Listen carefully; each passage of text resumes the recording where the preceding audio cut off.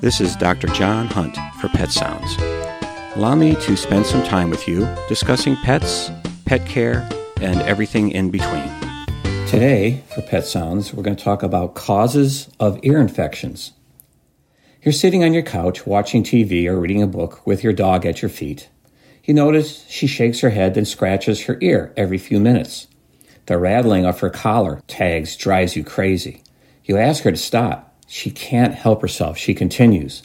Finally, you bend down, flip up her ear flap, and she lets out a whimper of pain. Holy cow! The ear is red, like a sunburn, with a gooey, mucousy pus in the canal. A trip to the vet results in a diagnosis of otitis externa with a bacteria infection. When you get home, you tell the family the dog has an ear infection. Ointment is dispensed, and after a few days, the ear is much better. But the story is far from over. The vet told you the dog had otitis with a bacterial infection. That means the otitis came, then the bacteria arrived. Your vet most likely explained that there's an underlying cause that needs to be addressed. But first, the ointment to make your dog feel better. Otitis can be a very complicated disease. There are primary, secondary, and even tertiary factors involved in creating the mess you discovered by the couch.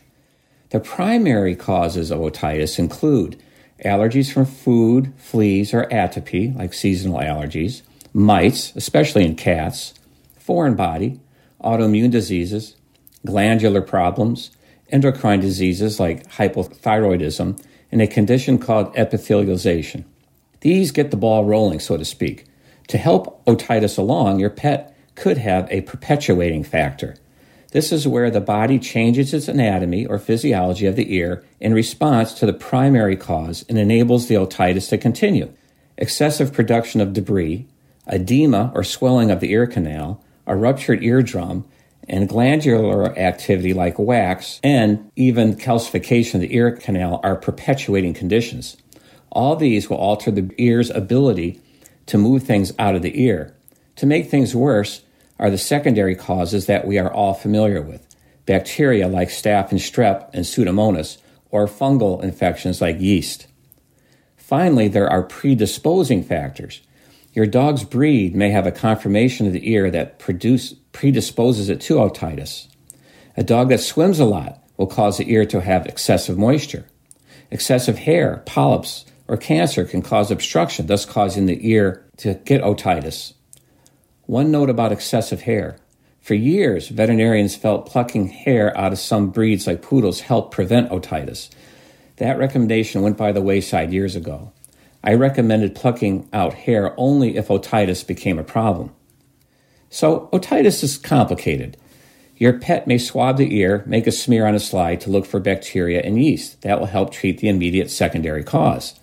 The vet will also examine the structure of the ear, the skin, general health, to look into primary and predisposing causes.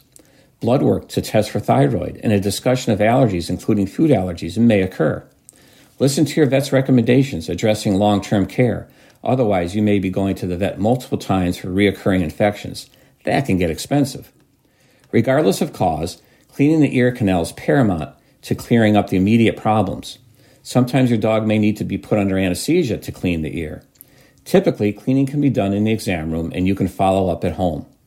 Some research has shown that microorganisms in the ear stick to each other and embed themselves in the slime on the lining of the canal. That is where the small groups of microorganisms grow, much like plaque in our mouths. This complex is called biofilm. Cleaning is important in breaking up the biofilm to disrupt the embedded colonies. Treatment may last for weeks. Ear canals that have swollen shut may need months of treatment and even surgery. Cats have the same primary causes and similar treatments. Mites and allergies are the most common causes. I'm sure your head is spinning, trying to keep track of all the different aspects of otitis externa. Follow your vet's recommendations. There may be some trial and error in long-term management. This is Dr. John Hunt for Pet Sounds on WERU.